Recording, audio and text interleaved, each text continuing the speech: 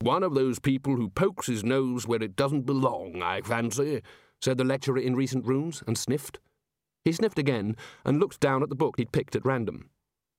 This is a pressed squid collection, he said. Oh, is it any good? I used to collect starfish when I was a boy, said Ponder. The lecturer in recent rooms shut the book and frowned at him over the top of it. I dare say you did, young man. And old fossils, too, I expect. I always thought that old fossils might have a lot to teach us, said Ponder. Perhaps I was wrong, he added darkly. Well, I, for one, have never believed all that business about dead animals turning into stone, said the lecturer in recent rooms. It's against all reason. What's in it for them? So how do you explain fossils, then? Said Ponder. You see, I don't, said the lecturer in recent rooms with a triumphant smile. It saves so much trouble in the long run. How do skinless sausages hold together, Mr. Stibbons? What? Huh? How should I know something like that? Really? You don't know that? But you think you're entirely qualified to know how the whole universe was put together, do you? Anyway, you don't have to explain fossils. They are there. Why try to turn everything into a big mystery? If you go around asking questions the whole time, you'll never get anything done. Well, what are we put here for? Said Ponder. There you go again, said the lecturer in recent rooms. Says here, it's girt by sea, said the senior wrangler. He looked up at their stares. This continent, XXXX, he added, pointing at a page, says here, little is known about it save that it is girt by sea. I'm glad to see someone has their mind on the task in hand, said Ridcully. You two, get on with some studying, please. Right, then, senior wrangler. Girt by sea, is it? Apparently. Well, it would be, wouldn't it? Said Ridcully. Anything else? I used to know a girt, said the bursar.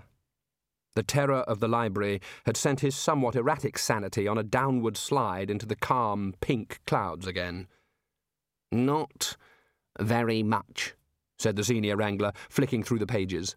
Sir Roderick Purday spent many years looking for the alleged continent and was very emphatic that it didn't exist.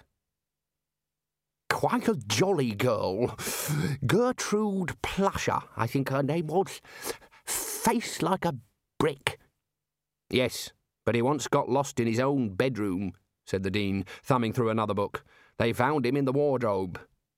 I wonder if it's the same Gert, said the bursar. Could be, bursar, said Ridcully. He nodded at the other wizards. No one's to let him have any sugar or fruit. For a while there was no sound but the splash of water behind the door, the turning of pages, and the bursar's randomised humming. According to this note in Wasport's Lives of Very Dull People, said the senior wrangler, squinting at the tiny script, he met an old fisherman who said in that country the bark fell off the trees in the winter and the leaves stayed on. Yes, but they always make up that sort of thing, said Ridcully. Otherwise it's too boring. It's no good coming home and just saying you were shipwrecked for 2 years and 8 winkles, is it? You have to put in a lot of daft stuff about men who go around on one big foot and the land of giant plum puddings and nursery rubbish like that. My word, said the lecturer in recent rooms, who had been engrossed in a volume at the other end of the table. It says here that the people on the island of Slacky wear no clothes at all, and the women are of unsurpassed beauty. That sounds quite dreadful, said the chair of indefinite studies primly. There are several woodcuts. I'm sure none of us wish to know that, said Ridcully. He looked around at the rest of the wizards and repeated in a louder voice, I said, I'm sure none of us wish to know that. Dean, come right back here and pick up your chair. There's a mention of XXXX in Wrencher's Snakes of All Nations, said the chair of indefinite studies. It says the continent has very few poisonous snakes. Oh, there's a footnote. His finger went down the page. It says, Most of them have been killed by the spiders. How very odd. Oh, said the lecturer in recent runes. It also says here that the denizens of Purdy Island also existeth in a state of nature. He struggled with the ancient handwriting. Yet is in fine health and of good bearing and stature, and is truly a noble savage. Let me have a look at that, said Ridcully. The book was passed down the table. The Arch-Chancellor scowled. It's written noble, he said. Noble savage means you act like a gentleman, don't you know? What? Go fox hunting? Bow to ladies? Don't pay your tailor? That sort of thing. Shouldn't think that chap owes his tailor very much, said Ridcully, looking at the accompanying illustration. All right, chaps, let's see what else we can find. He's having rather a long bath, isn't he? Said the Dean after a while. I mean, I like to be as well scrubbed as the next man, but we're talking serious prunes here. Sounds like he's sloshing about, said the senior wrangler. Sounds like the seaside, said the bursar happily. Try to keep up, will you, bursar? Said Ridcully wearily. Actually, said the senior wrangler, there is a certain sea-gully component now that you mention it. Ridcully stood up, strode over to the bathroom door, and held up his fist to knock. I am the Arch-Chancellor, he grumbled, lowering it. I can open any doors I damn well please. And he turned the handle. There, he said as the door swung back. See, gentlemen, a perfectly ordinary bathroom, stone bath, brass taps, bath cap, humorous scrubbing brush in the shape of a duck. A perfectly ordinary bathroom. It is not, let me make myself quite clear, some kind of tropical beach. It doesn't look remotely like a tropical beach. He pointed out the bathroom's open window to where waves lapped languorously against a tree-fringed strand under a brilliant blue sky. The bathroom curtains flapped on a warm breeze. That's a tropical beach, he said. See? No similarity at all. After his nourishing meal, that contained masses of essential vitamins and minerals, and, unfortunately, quite a lot of taste as well, the man with Wizard on his hat settled down for some housekeeping, or as much as was possible in the absence of a house. It consisted of chipping away at a piece of wood with a stone axe. He appeared to be making a very short plank, and the speed with which he was working suggested he'd done this before. A cockatoo settled in the tree above him to watch. Rincewind glared at it suspiciously. When the plank had apparently been smoothed to his satisfaction, he stood on it with one foot, and swaying, drew around the foot with a piece of charcoal from the fire. He did the same with the other foot, and then settled down to hack at the wood again. The watcher in the waterhole realized that the man was making 2 foot-shaped boards. Rincewind took a length of twine from his pocket. He found a particular creeper which, if you carefully peeled the bark off, would give you a terrible spotted rash. What he'd actually been looking for was a creeper which, if you carefully peeled off the bark, would give you a serviceable twine, and it had taken several more goes and various different rashes to find out which one this was. If you made a hole in the soles and fed a loop of twine through it into which a toe could be inserted, you ended up with some footwear. It made you shuffle like the ascent of man, but nevertheless had some unexpected benefits.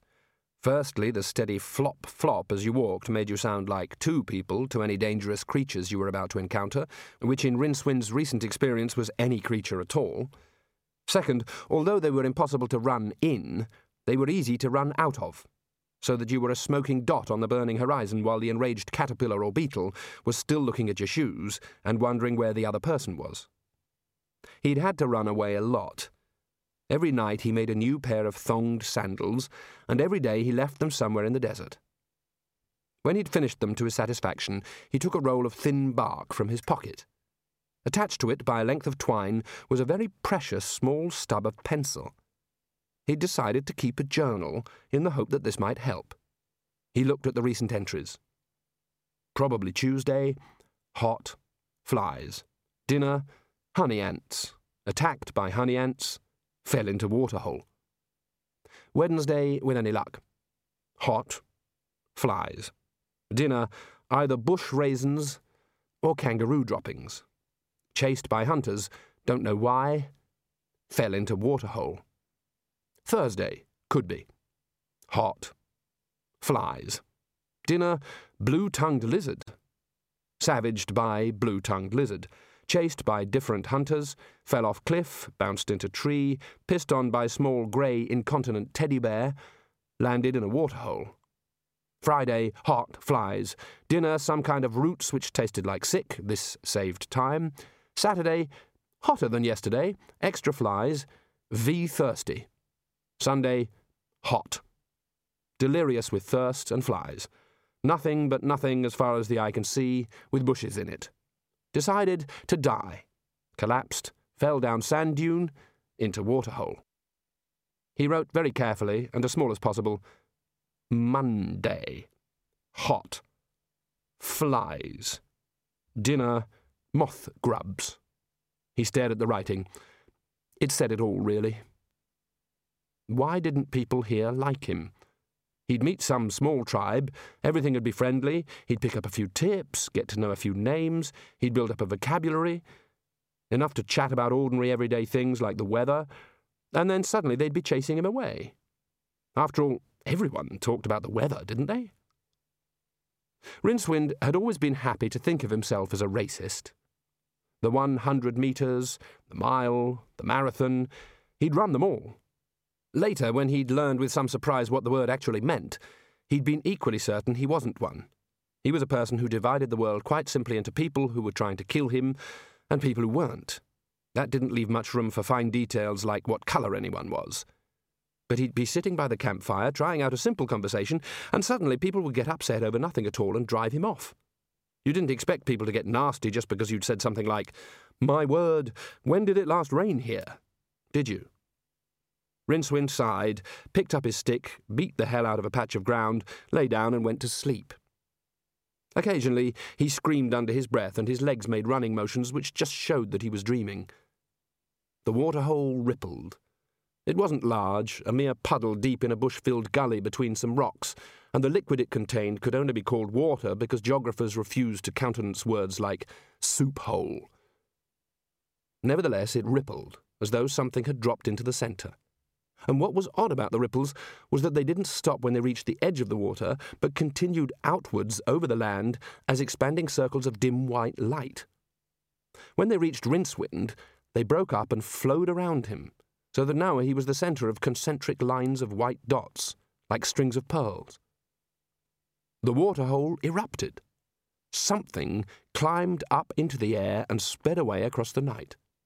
It zigzagged from rock to mountain to waterhole, and as the eye of observation rises, the travelling streak briefly illuminates other dim lines, hanging above the ground like smoke.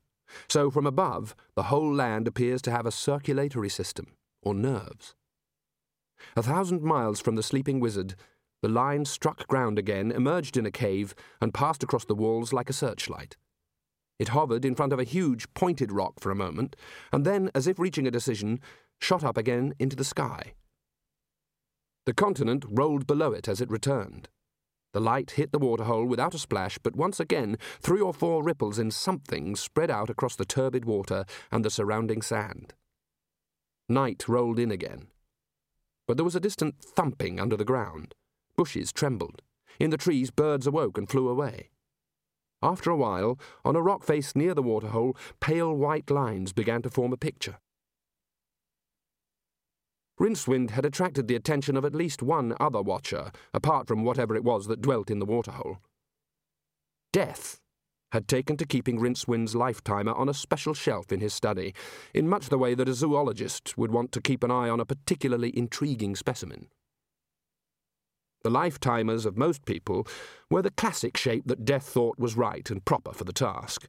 They appeared to be large egg-timers, although since the sands they measured were the living seconds of someone's life, all the eggs were in one basket.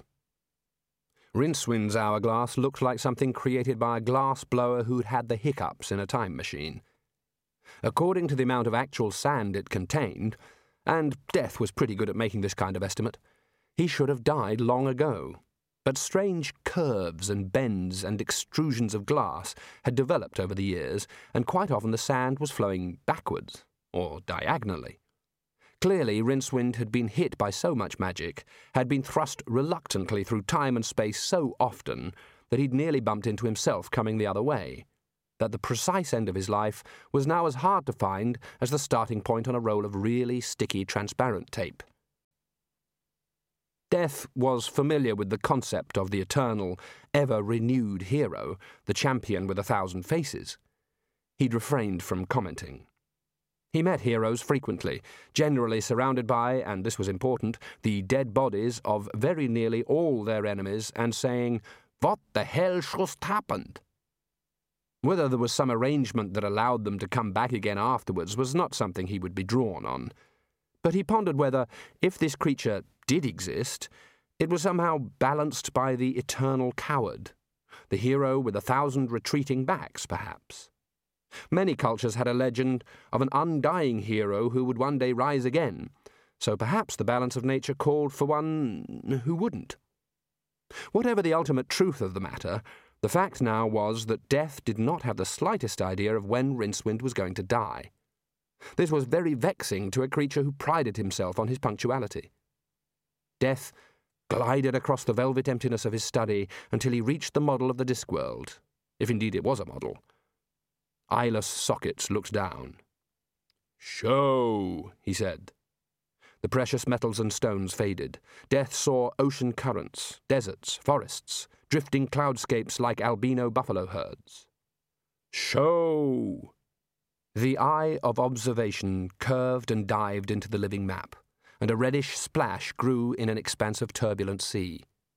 Ancient mountain ranges slipped past, deserts of rock and sand glided away. "Show." Death watched the sleeping figure of Rincewind.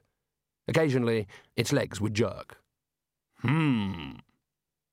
Death felt something crawling up the back of his robe, pause for a minute on his shoulder, and leap. A small rodent skeleton in a black robe landed in the middle of the image and started flailing madly at it with his tiny sides, squeaking excitedly. Death picked up the Death of Rats by his cowl and held him up for inspection. "No, we don't do it that way." The Death of Rats struggled madly. "Squeak?" "Because it's against the rules," said Death. "Nature must take its course." He glanced down at the image again, as if a thought had struck him, and lowered the Death of Rats to the floor. Then he went to the wall and pulled a cord. Far away, a bell tolled. After a while, an elderly man entered carrying a tray. "Sorry about that, Master. I was cleaning the bath." "I beg your pardon, Albert?" "I mean, that's why I was late with your tea, sir," said Albert. "That is of no consequence. Tell me, what do you know of this place?" Death's finger tapped the red continent. His manservant looked closely. "Oh, there," he said. "Terra incognita, we called it when I was alive, Master. Never went there myself. It's the currents, you know. Many a poor sailorman has washed up on them fatal shores rather than get carried right over the rim, and regretted it, I expect. Dry as a statue's very dry, Master, or so they say. And hotter than a demon's jockstrap, very hot too. But you must have been there yourself." "Oh, yes. But you know how it is when you're there on business, and there's hardly any time to see the country." Death pointed to the great spiral of clouds that turned slowly around the continent, like jackals warily circling a dying lion, which looked done for, but which might yet be capable of one last bite. "Very strange," he said. "A permanent anticyclone. And inside a huge, calm land that never sees a storm and never has a drop of rain." "Good place for a holiday, then." "Come with me." The two of them, trailed by the Death of Rats, walked into Death's huge library. There were clouds here, up near the ceiling. Death held out a hand. "I want," he said, "a book about the dangerous creatures of 4X. Albert looked up and dived for cover, receiving only mild bruising because he had the foresight to curl into a ball. After a while, Death, his voice a little muffled, said, "Albert, I would be so grateful if you could give me a hand here." Albert scrambled up and pulled at some of the huge volumes, finally dislodging enough of them to allow his master to clamber free. Death picked up a book at random and read the cover.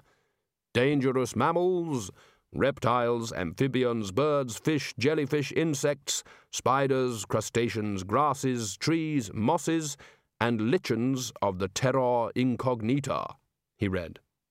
His gaze moved down the spine. "Volume 29C, he added. "Oh, Part 3, I see." He glanced up at the listening shelves.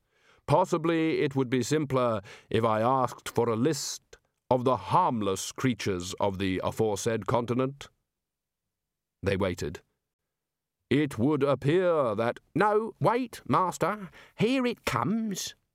Albert pointed to something white, zigzagging lazily through the air. Finally, Death reached up and caught the single sheet of paper. He read it carefully and then turned it over briefly just in case anything was written on the other side. "May I?" said Albert. Death handed him the paper. "Some of the sheep," Albert read aloud. "Oh, well, maybe a week at the seaside would be better then." "What an intriguing place," said Death. "Saddle up the horse, Albert.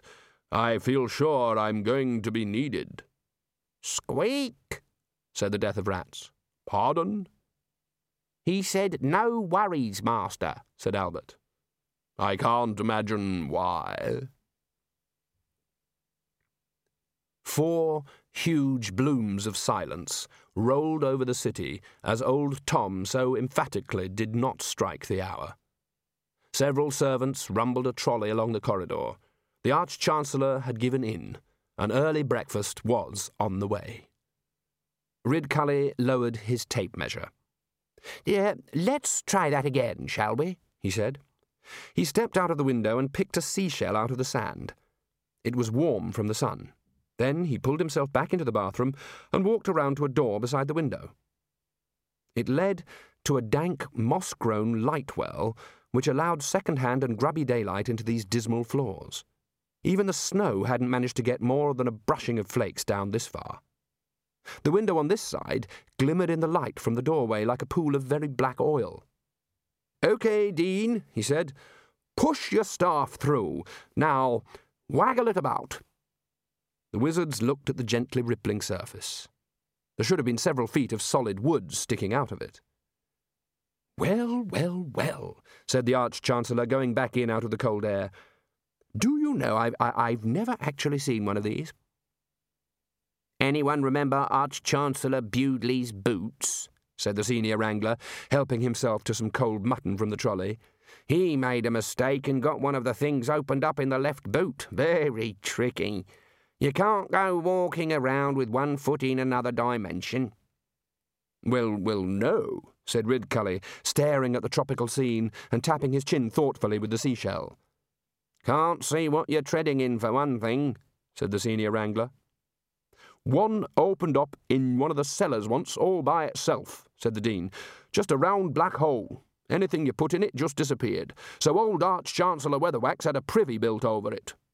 "Very sensible idea," said Ridcully, still looking thoughtful. "We thought so too, until we found the other one that had opened in the attic. Turned out to be the other side of the same hole. I'm sure I don't need to draw you a picture." "I've never heard of these," said Ponder Stibbons. "The possibilities are amazing." "Everyone says that when they first hear about them," said the senior wrangler. "But when you've been a wizard as long as I have, my boy, you'll learn that as soon as you find anything that offers amazing possibilities for the improvement of the human condition, it's best to put the lid back on and pretend it never happened." "But if you could get one to open above another, you could drop something through the bottom hole and it'd come out of the top hole and fall through the bottom hole again. It'd reach meteoritic speed, and the amount of power you could generate would be—" "That's pretty much what happened between the attic and the cellar," said the Dean. taking a cold chicken leg. "Thank goodness for air friction, that's all I say." Ponder waved his hand gingerly through the window and felt the sun's heat. "And no one's ever studied them?" he said. The senior wrangler shrugged. "Studied what? They're just holes. You get a lot of magic in one place, it kind of drops through the world like a hot steel ball through pork dripping. If it comes to the edge of something, it kind of fills it in." "Stress points in the space-time continuum," said Ponder. "There must be hundreds of uses." Yes. No wonder our egregious professor is always so suntanned," said the Dean. "I feel he's been cheating. Geography should be hard to get to. It shouldn't be in your window box, is what I'm saying. You shouldn't get at it just by sneaking out of the university." "Well, he hasn't really, has he?" said the senior wrangler. "He's really just extended his study a bit." "Do you think that is XXXX by any chance?" said the Dean. "It certainly looks foreign." "Well, there is C," said the senior wrangler. "But would you say that it looks as if it's actually girting?" "It's just sloshing." "One would somehow imagine that C that was girting something would look more, defiant," said the lecturer in recent runes. Thundering waves and so on. Definitely sending a message to outsiders that it was girting this coast, and they'd better be jolly respectful. "Perhaps we could go right through and investigate," said Ponder. "Something dreadful'll happen if we do," said the senior wrangler gloomily. "Oh, it hasn't happened to the bursar," said Ridcully. The wizards crowded around. There was a figure standing in the surf. Its robe was rolled up above the knees. A few birds wheeled overhead. Palm trees waved in the background. "My word, he must have snuck out while we weren't looking," said the senior wrangler. "Bursar!" Ridcully yelled. The figure didn't look around.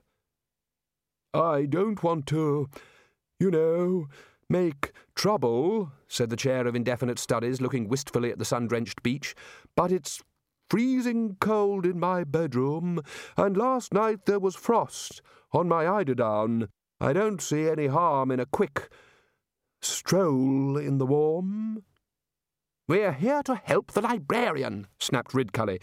Faint snores were coming from the volume entitled Ook. "My point exactly. The poor chap would be a lot happier in those trees there." "You mean we could wedge him in the branches?" said the Arch-Chancellor. "He's still the story of Ook." "You know what I mean, Mustrum.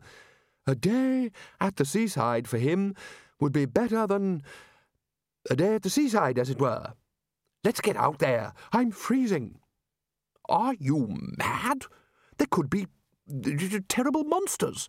Look at the poor chap standing there in the surf. That sea's probably teeming with sharks," said the senior wrangler. "Right," said Ridcully. "And barracudas," said the senior wrangler. "Marlins, swordfish. Looks like somewhere out near the rim to me. Fishermen say there's fish there that'd take your arm off." "Right," said Ridcully. "Right." There was a small but significant change in his tone. Everyone knew about the stuffed fish on his walls. Arch-Chancellor Ridcully would hunt anything. The only cockerel still crowing within 200 yards of the university these days stood under a cart to do it. "And that jungle," said the senior wrangler, sniffling, "looks pretty damn dangerous to me. Could be anything in it. Fatal. Could be tigers and gorillas and elephants and pineapples. I wouldn't go near it. I'm with you, Arch-Chancellor. Better to freeze here than look some rabid man-eater in the eye." Ridcully's own eyes were burning bright. He stroked his beard thoughtfully. "Tigers, eh?" he said. Then his expression changed. "Pineapples?" "Deadly," said the senior wrangler firmly. "One of them got my aunt. We couldn't get it off her. I told her that's not the way you're supposed to eat them, but would she listen?" The Dean looked sidelong at his Arch-Chancellor. It was the glance of a man who also didn't want another night in a frigid bedroom and had suddenly worked out where the levers were. "That gets my vote, Mustrum," he said. "Catch me going through some hole in space onto some warm beach with a sea teeming with huge fish and a jungle full of hunting trophies." He yawned like a bad poker player. "No, it's me for my nice freezing bed. I don't know about you, Arch-Chancellor." I think," Ridcully began. "Yes?" "Clams," said the senior wrangler, shaking his head. "Looks just the beach for the devils. You ask my cousin. You'll have to find a good medium first, though. They shouldn't ooze green, I said. They shouldn't bubble, I told him. But would he listen?" The Arch-Chancellor was currently amongst those who wouldn't. "You think that taking him out there would be just the thing for the librarian, do you?" he said. "Just the tonic for the poor old chap, and an hour or two under that sun? But I expect we ought to be ready to protect him, eh, Arch-Chancellor?" the Dean said innocently. "Why, yes. I hadn't really thought of that," said Ridcully. Yes. Important point. Better get them to bring down my 500-pound crossbow with the armour-piercing arrows, and my home taxidermy outfit, and all 10 fishing rods, and all 4 tackle boxes, and the big set of scales. "Good thinking, Arch-Chancellor," said the Dean. "He may want to take a swim when he's feeling better." "In that case," said Ponder, "I think I'll get my Thalma Delight and my notebooks. It's vital to work out where we are. It could be XXXX, I suppose. It looks very foreign." "I suppose I'd better fetch my reptile press and my herbarium," said the chair of indefinite studies, who had got there eventually. "Much may be learned from the plants here, I'll wager." "I shall certainly endeavour to make a study of any primitive grass-skirted peoples hereabouts," added the Dean, with a lawn-mower look in his eyes. "What about you, runes?" said Ridcully. "Me? The lecturer in recent runes looked wildly at his colleagues, who were nodding frantically at him. This would be a good time to catch up on my reading, obviously." "Right," said Ridcully, "because we are not, and I want to make this very clear, we are not doing this in order to enjoy ourselves. Is that understood?" "What about the senior wrangler?" said the Dean, nastily. "Me? Enjoy it? There might even be prawns out there," said the senior wrangler, miserably. Ridcully hesitated. The other wizards shrugged when he glanced at them. "Look, old chap," he said eventually, "I think I understood about the clams, and I've got a sort of mental picture about your granny and the pineapple.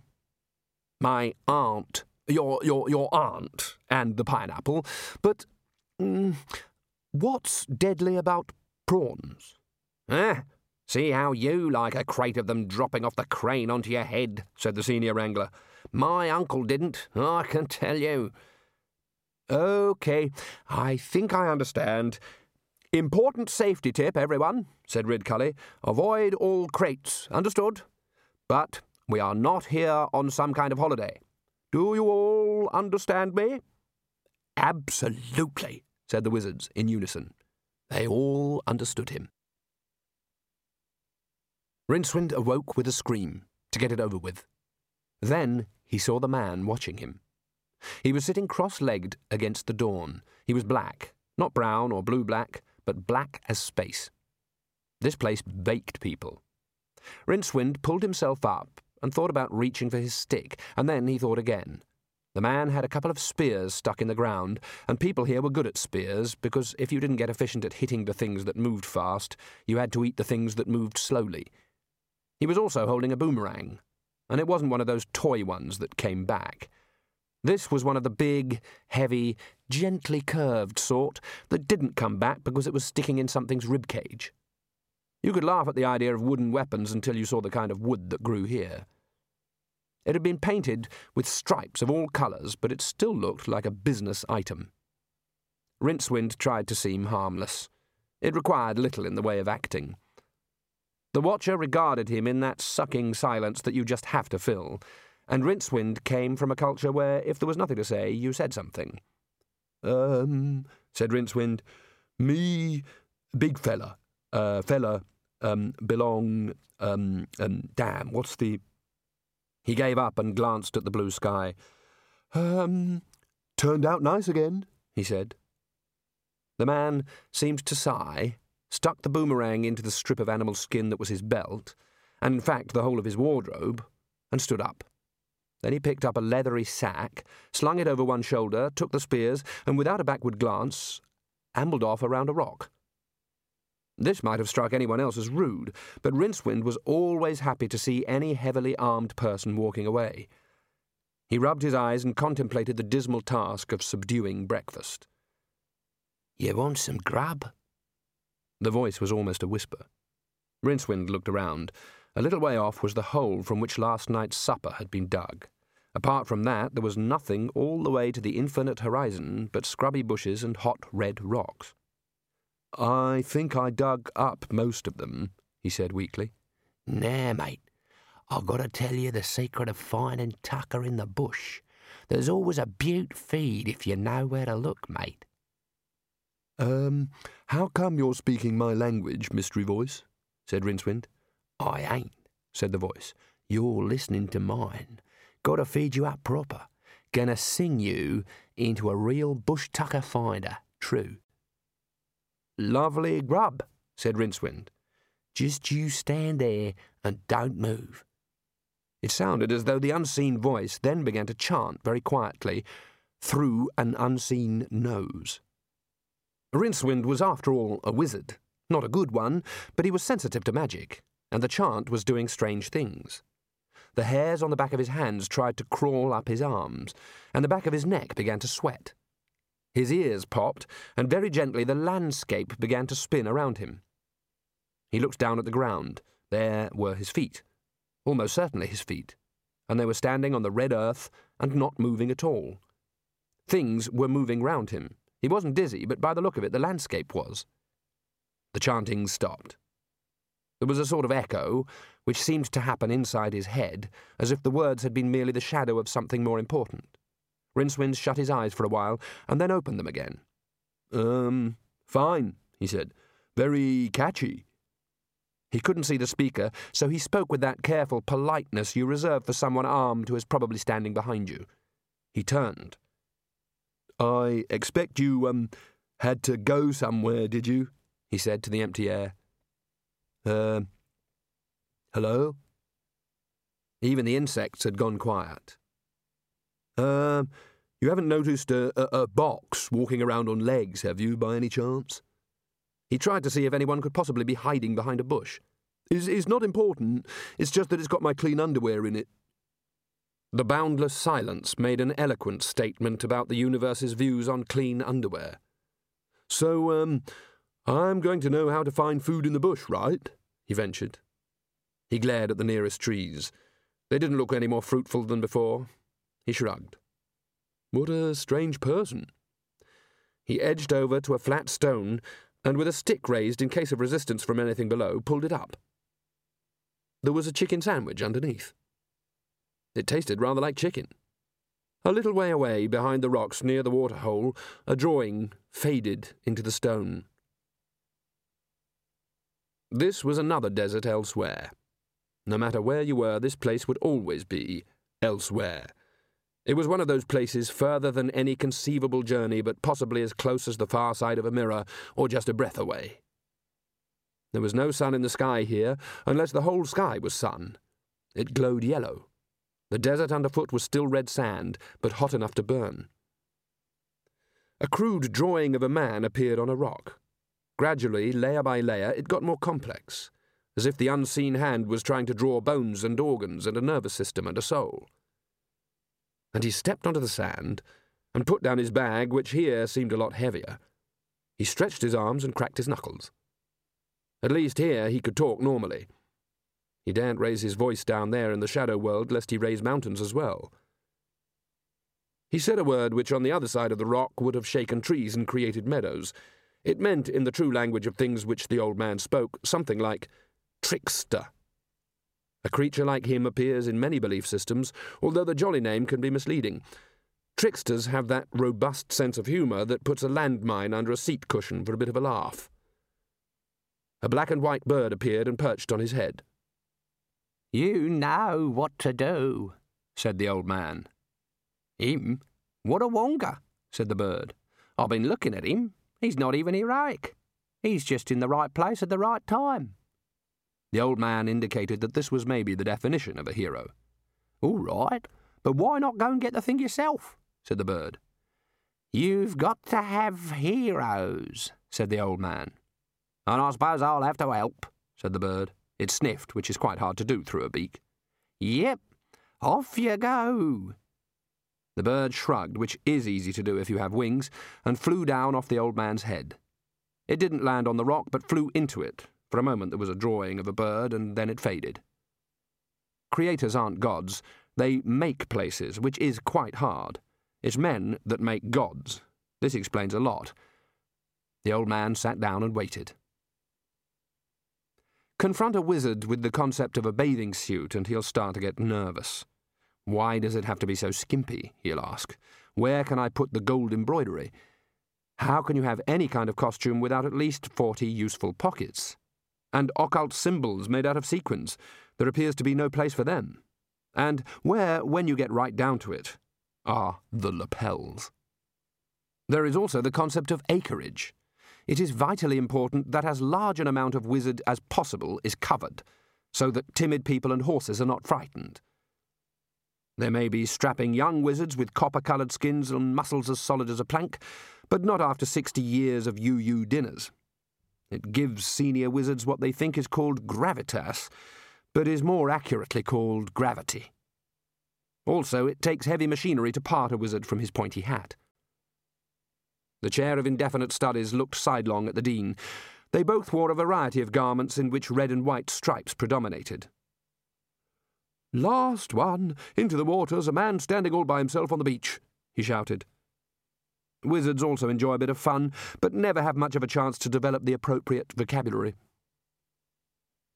Out on a point of rock, surf washing over his bare feet, Mustrum Ridcully lit his pipe and cast a line on the end of which was such a fearsome array of spinners and weights that any fish it didn't hook, it might successfully bludgeon. The change of scenery seemed to be working on the librarian.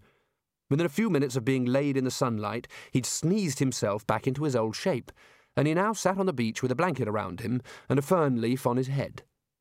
It was indeed a lovely day. It was warm, the sea murmured beautifully, the wind whispered in the trees. The librarian knew he ought to be feeling better, but instead he was beginning to feel extremely uneasy. He stared around him. The lecturer in recent runes had gone to sleep with his book carefully shading his eyes. It had originally been entitled Principles of Thalamic Propagation, but because of the action of the sunlight and some specialized high-frequency vibrations from the sand granules on the beach, the words on the cover now read, The Omega Conspiracy. This isn't magic. It is a simple universal law. People always expect to use a holiday in the sun as an opportunity to read those books they've always meant to read. But an alchemical combination of sun, quartz crystals, and coconut oil will somehow metamorphose any improving book into a rather thicker one with a name containing at least one Greek word or letter. The Gamma Imperative, the Delta Season, the Alpha Project, and in the more extreme cases, even the Mu Cow P caper. Sometimes a hammer and sickle turn up on the cover. This is probably caused by sunspot activity, since they are invariably the wrong way round. It's just as well for the librarian that he sneezed when he did, or he might have ended up 1,000 pages thick and crammed with weapons specifications. In the middle distance was the window. It hung in the air, a simple square into a shadowy room. The Arch-Chancellor hadn't trusted the window catch and had propped up the window with a piece of wood. A warning label pinned to it showed that some thought had gone into the wording. Do not remove this wood. Not even to see what happens. Important. There appeared to be some forest behind the beach which rose a little way up the side of a small yet quite pointy mountain, certainly not tall enough to have snow on it. Some of the trees lining the beach looked hauntingly familiar, and spoke to the librarian of home. This was strange because he had been born in Moon Pond Lane, Ankh-Morpork, next to the saddle-makers. But they spoke to the home in his bones. He had an urge to climb. But there was something wrong with the trees. He looked down at the pretty shells on the beach. There was something wrong with them, too. Creepily, worryingly wrong. A few birds wheeled overhead, and they were wrong. They were the right shape as far as he knew, and they seemed to be making the right noises, but they were still wrong. Oh dear. He tried to stop the sneeze as it gathered nasal momentum, but this is impossible for anyone who wants to continue to go through life with their eardrums. There was a snort, a clattering sound, and the librarian changed into something suitable for the beach. It is often said about desert environments that there is in fact a lot of nutritious food around, if only you know what to look for. Rincewind mused on this as he pulled a plate of chocolate-covered sponge cakes from their burrow. They had dried coconut flakes on them. He turned the plate cautiously. Well, you couldn't argue with it. He was finding food in the desert. In fact, he was even finding dessert in the desert. Perhaps it was some special talent hitherto undiscovered by the kind people who had occasionally shared their food with him in the last few months. They hadn't eaten this sort of thing. They'd ground up seeds and dug up skinny yams and eaten things with more eyeballs than the watch had found after that business with Medley the medical kleptomaniac.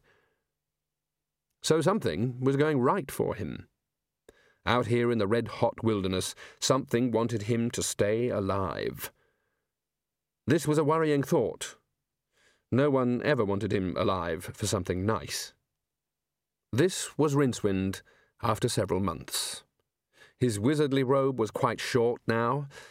Bits had been torn off or used as string, or after some particularly resistant hors d'oeuvre as bandages.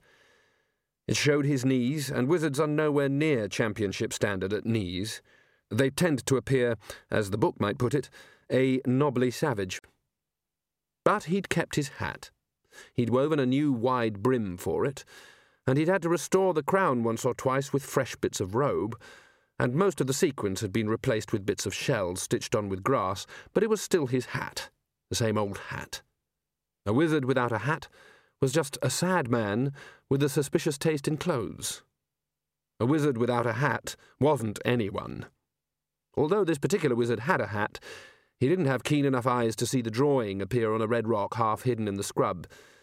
It started off like a bird, then without any time being other than smears of ochre and charcoal that had been there for years, it began to change shape.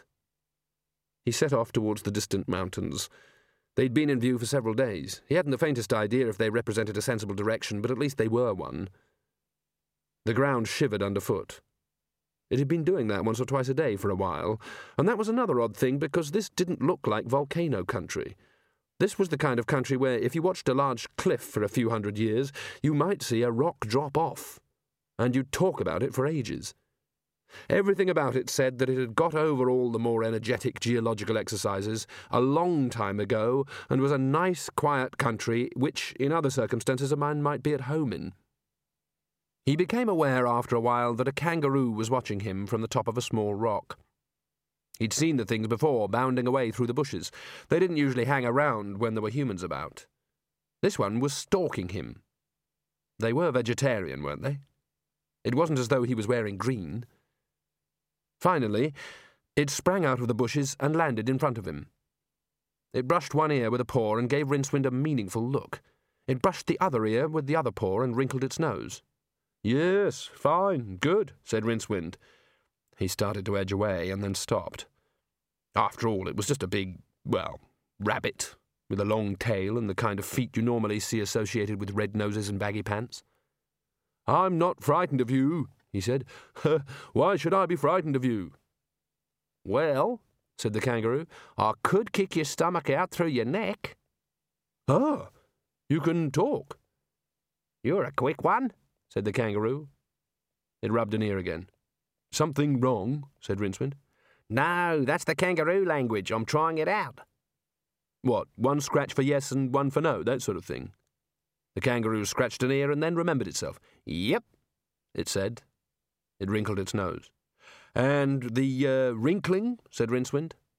"Ah, that means come quick, someone's fallen down a deep hole," said the kangaroo. "That one gets used a lot." "You'd be amazed." "And what's kangaroo for? You are needed for a quest of the utmost importance," said Rincewind with guileful innocence. "You know, it's funny you should ask that." The sandals barely moved. Rincewind rose from them like a man leaving the starting blocks, and when he landed his feet were already making running movements in the air. After a while the kangaroo came alongside and accompanied him in a series of easy bounds. "Why are you running away without even listening to what I have to say?" "I've had a long experience of being me," panted Rincewind. "I know what's going to happen. I'm going to be dragged into things that shouldn't concern me, and you're just a hallucination caused by rich food on an empty stomach, so don't you try and stop me." "Stop you?" said the kangaroo, "when you're heading in the right direction?" Rincewind tried to slow down, but his method of running was very efficiently based on the idea that stopping was the last thing he'd do. Legs still moving, he ran out over the empty air and plunged into the void. The kangaroo looked down and, with a certain amount of satisfaction, wrinkled its nose. "Arch-Chancellor!" Ridcully awoke and sat up. The lecturer in recent runes was hurrying up, out of breath. "The bursar and I went for a walk along the beach," he said. And can you guess where we ended up?" "In Kidling Street, Quirm," said Ridcully tartly, brushing an exploring beetle off his beard. "That little bit by the tea-shop with the trees in it." "That's astonishing, Arch-Chancellor, because, you know, in fact, we didn't. We wound up back here. We're on a tiny island." "Were you having a rest?" "A few moments cogitating," said Ridcully. "Any idea where we are yet, Mr. Stibbons?" Ponder looked up from his notebook. "I won't be able to work out that precisely until sundown, sir, but I think we're pretty close to the rim." "And I think we found where the Professor of Cruel and Unusual Geography has been camping," said the lecturer in recent runes. He rummaged in a deep pocket. "There was a camp and a fireplace, bamboo furniture and what-not, socks on a washing line. And this." He pulled out the remains of a small notebook. It was standard UU issue. Ridcully would never let anyone have a new one until they'd filled up every page on both sides. "It was just lying there," said the lecturer in recent runes. "I'm afraid ants have been eating it." Ridcully flicked it open and read the first page. "Some interesting observations on Mono Island," he said.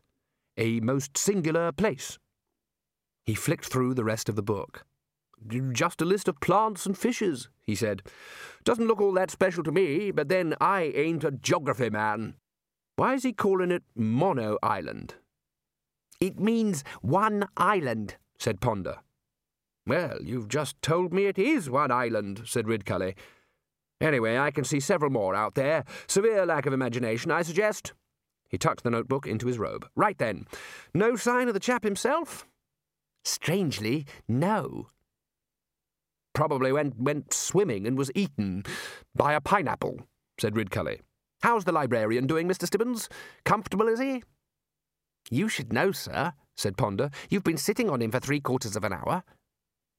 Ridcully looked down at the deck chair. It was covered with red fur. This is, Yes, sir. I thought perhaps our geography man had brought it with him." "Not with the black toenails, sir?" Ridcully peered further. "Oh, should I get up, do you think?" "Well, he is a deck chair, sir, so being sat on is a perfectly normal activity for him, I suppose." We must find a cure, Stibbons. This is too strange." "Cooey, gentlemen!" There was activity in front of the window. It centred around a vision in pink, although admittedly the sort of vision associated with the more erratic kind of hallucinogen. In theory, there is no dignified way for a lady of a certain age to climb through a window, but nevertheless this one was attempting it. In fact, she moved with more than dignity, which is something that is given away free with kings and bishops. What she had was respectability, which is homemade out of cast iron. However, at some point she would have to show a bit of ankle, and she was wedged awkwardly on the sill while trying to prevent this from happening. The senior wrangler coughed. If he had been wearing a tie, he would have straightened it. "Ah," said Ridcully, "the inestimable Mrs. Whitlow. Someone go and give her a hand. Stibbons." "I'll help," said the senior wrangler, just a little faster than he meant.